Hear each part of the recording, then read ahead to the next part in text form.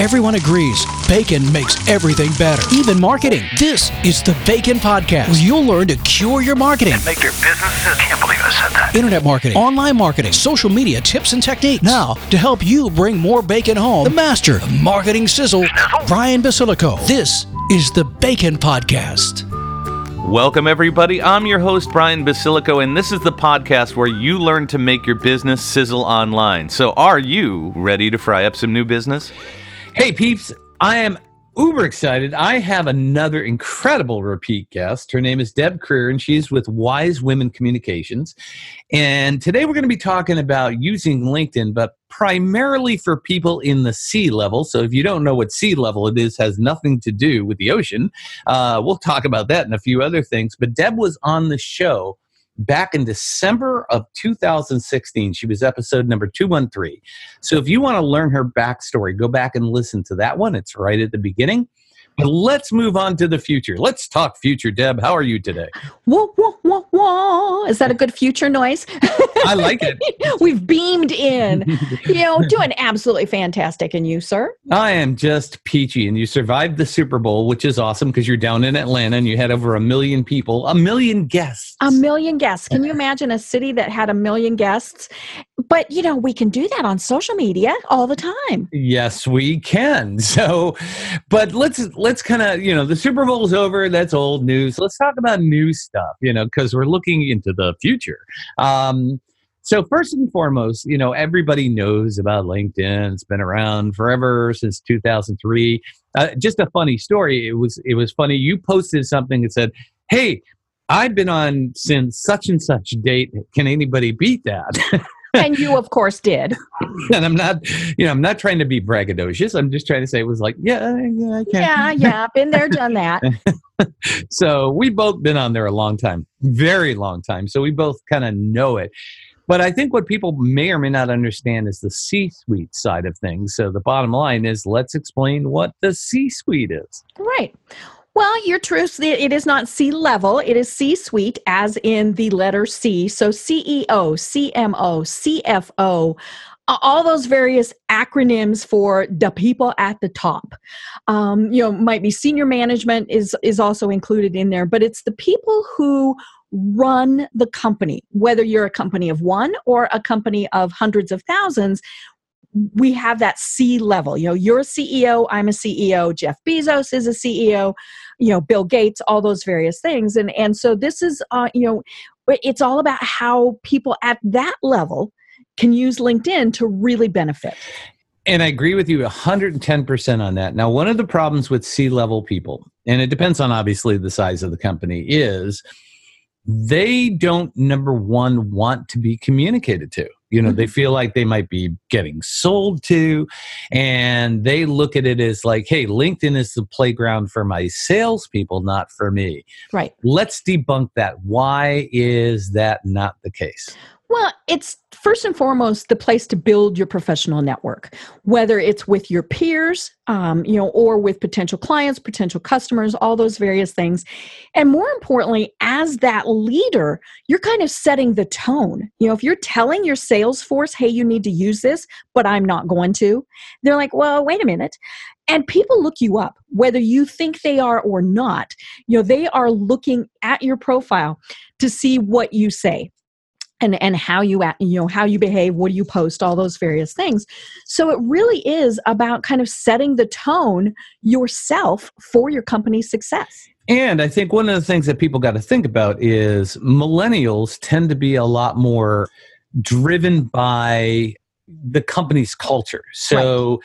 If they're researching the company and you don't have a profile that talks about that, they miss that authenticity coming from the top. And I think I think one of the things that people in C-level, whether it's us or people in a 100,000 person company, have to realize is that whether you like it or not, you are the face, the brand, and the voice of that business. Right. And one of your biggest jobs is to be that face and voice out there to the public. Like you said, Jeff Bezos, he was at the Super Bowl yesterday, and then Amazon had those great ads on, and, he owns the Washington Post, which had another ad. I mean, he is out there in a socially conscious way.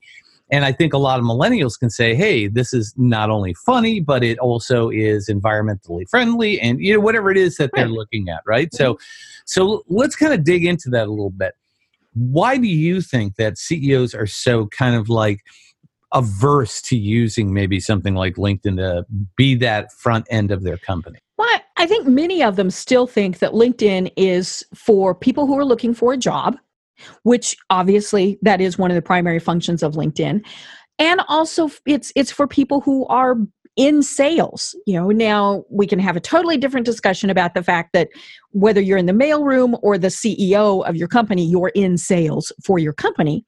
But they think, well, I really don't need to be there. There's no function, no reason for me to be there. And of course, the other thing is they don't have time. And they will say, I don't have time to do that. I don't see the benefits of doing it. When spending 10 minutes a day can really benefit them, or maybe not even that much. Maybe they go on once or twice a week, but it is something that is a great way for them to, again, be the face of that company. But it's also very important that they're establishing their own personal brand. Even if they own the company, they may not always be with that company. And so it's kind of a delicate line. One of the profiles that I like the most is Bill Gates. He's very active on LinkedIn, and it's him. LinkedIn has made sure, yes, it is him and not, one of his peeps. He almost never posts about Microsoft. He posts because, Microsoft, you know all about it. He posts about the Bill and Linda Gates Foundation. And so he's letting people know who he as a person is, and so that's kind of where that personal branding comes in. And I think one of the things that you brought up, you're talking about Bill Gates. Here's a guy, billionaire out there doing stuff. Mm-hmm. One of the things that a lot of people tend to try to do is they want to outsource their LinkedIn, right? Mm-hmm. And one of the things I always say is you can outsource a lot of stuff, but you can't outsource relationships. Right. And I think that's one of the key things that, C-level or not, anybody on LinkedIn needs to understand is that your relationships matter. Now, granted, it doesn't mean you have to spend time with every salesperson in the world, but it could be that you need to develop relationships with power partners or vendors or other C-level people that may be part of a mastermind group or whatever it is. I mean, there's lots of different ways to use this, right? Right. Well, and LinkedIn definitely is personal, and we see people who outsource, say their Facebook, their Twitter, Instagram, whatever it is. And if you're working with somebody, whether it's you've totally outsourced it to a third party company, or you've got your own marketing department, they can probably learn how to speak with your voice. But something on LinkedIn, we can kind of pick that out. It needs to be authentic. I'm looking. You and I both spoke recently with the fabulous Jeffrey Hazlett, and he did a post here on LinkedIn that starts with "Booyah." That's what he says. Now, could somebody else have typed that? Sure. But it is about being authentic because, more than ever, I think it's about building those relationships. And, we're building the relationships with the person, not with whoever's doing the posting for them. And that's exactly it. Jeffrey is authentic. As a matter of fact, that's what our interview was about, was being authentic, in general in business. And he definitely carries that over to LinkedIn. Okay, so let's get down into the weeds a little bit. You're a C-level person. You say, okay, I've listened to Brian and Deb. They're right. I need to start doing some of this stuff. What do they need to look at first? Where do they need to start? With their own profile. Okay. They need to go and look at it, because how many people got on LinkedIn whenever they were told to, for whatever reason, cut and pasted their resume and then went, okay, don't need to go back. The first thing that everybody needs to do is review their own profile. What are people going to see? So, there's 4 big things that I advise people they absolutely have to have current and knocking it out of the ballpark. The first is your picture. It's got to be a current picture of you. women always cringe at that because I tell them, hey, we change our hairstyles, hair colors, all that very, sometimes fairly frequently. You do that, you need a different picture on LinkedIn. And if somebody could walk up to you in a crowded room and identify you based on your LinkedIn picture, that's a good thing. Because again, it's about networking, about building those relationships. You don't want them to look at a picture that's 20 years old and go, okay, what else isn't quite right here in their profile? So then you also need to have that great bio, that summary section, all those various things. Make sure that that's current, that that's active, that it's fresh, and then it reflects you. If you're funny, it's okay to be funny in your profile. I know LinkedIn is the professional network, but it really is okay for your personality to shine through. So, have a great summary. At least the last 2 positions that you have had, or, one, if you were the head of the company, have a great deal of information there. And then there's, you need to have a great professional headline. It shouldn't just say, president of, CEO, whatever, have something that tells people a little bit about you in that little space. And then there's the cool thing now that LinkedIn added a while ago, where you can have a background, which is an image behind your photo.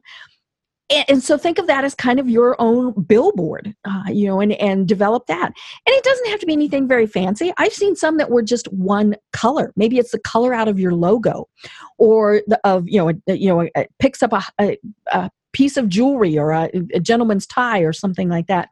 But you want it to be something other than the standard blue that they have there, because it's going to show that you are active and you're using your profile. So, look at your own information first before you ever start doing anything else. So yeah, I fully agree with you. I think that having the top background graphic, first and foremost, if you don't have a picture, it just shows, a silhouette, which... Oh my gosh. Who wants to connect with a ghost, right? Right, exactly, which is the same thing on Twitter when you have an egg, right? Mm-hmm. You have an egg background. So Twitter does the same thing. It's like, okay, why do I want to connect with somebody that hasn't taken the time to do anything? Right. And I'm sorry, you're a company leader. You should have a current headshot. I agree, yeah. So one of the things that I think that you should look at is, what is your company brand? So you can change that out. It's not like it's written in stone. If you have a company brand, it's nice if everybody in your company is using the same background at the same time. If you have a huge company, it may be harder, but say you got an average of 10, 20, 50 employees, it's not that hard to get everybody on LinkedIn to say, here is our LinkedIn banner image, put that up. So that it's consistent. So when people go to the company page and see other people working at the company, there is a branded message across all channels. So that's one thing that I think that's uber important. So what are some of the other things? So now we got the basics. Okay, you got the graphics, the headline, the bio. What else can people do inside of LinkedIn that they don't maybe think about or don't maybe know about? Well, I think one of the things you definitely have to develop is your strategy. What are you doing on LinkedIn? Are you using it for sales? Are you using it to connect with other peers? Are you using it to develop power partners? All those various things, because then that leads to what things you're going to post, who you're going to connect with, all of those various things. Now, excuse me. There are, some of us that are still kind of willy-nilly about this, and we're just going to connect with whoever kind of looks good. Now, I look at I do look at the profiles before I connect with people, but my strategy is more broad-based than what many people might be doing. So, figure out what you're going to be doing with it. Determine how often you're going to be there. And part of that is you need to make it that habit. I remember years ago, I went to a thing for Mary Kay Cosmetics, and they said something along the lines of, if you did something for 21 days in a row, it became a habit. So, again, maybe you don't have time to go on LinkedIn every day, but figure out, okay, I'm going to be there every Monday, Wednesday, Friday. If you need to, block it in your calendar, so that you do that, because we get busy, right? And so figure out your strategy, what you're going to do, and then you need to start, you can start dabbling, especially if this is something that is fairly new to you. Don't think, oh my gosh, I have to do this every day and panic and, post once a week. Find something that's great content that you can share with your connections and post once a week. Well, then, post twice a week and then kind of move into it. I tell people that with all social media. You don't have to leap in and go in over your head. It's okay to dabble your toes until you're used to it. But, it really is about connecting. So look at other people's posts, the people that you want to really connect with. Comment on their posts, like their posts, share their posts. Be that relationship builder. I was reading where one of the big people on Facebook or on LinkedIn right now does a thing where he opens it up on Friday. He will do a post and tell people, hey, I want to connect you with other people. So who would you like to connect with? And so this big long thread gets going with people saying, oh, I'd like to meet XYZ. And so how can you be that trusted resource that helps other people? And that really is what it comes down to. You want to help other people because that helps you build relationships. And then maybe in the long run, it will help you with, I love it when we get to use our sound effects. But it's not always about buy for me, buy for me, buy for me. And I think that's probably one of the worst LinkedIn mistakes, especially that I see. We make a connection with somebody and 5 seconds later, we get hey, here's my product. Would you like to buy this from me? And no, I don't care if it's the best thing in the world. I'm not going to buy it. I'm not even going to click the link. I don't know who you are. Date people for a while before you ask to marry them.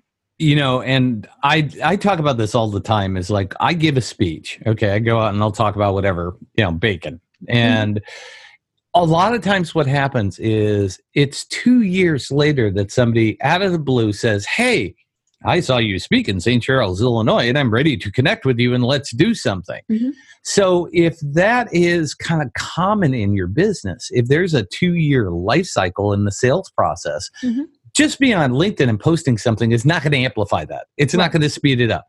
So, if you look at the basics of what happens outside of LinkedIn, then, just say, okay, how can I use LinkedIn as another extension of that? Versus, hey, I'm going to jump in and create all these sales, because that's just not the way it works. You just nailed it.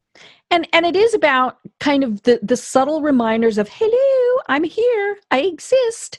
Whether you're doing it for truly personal reasons or, for your business or kind of that combination of, you need to be there.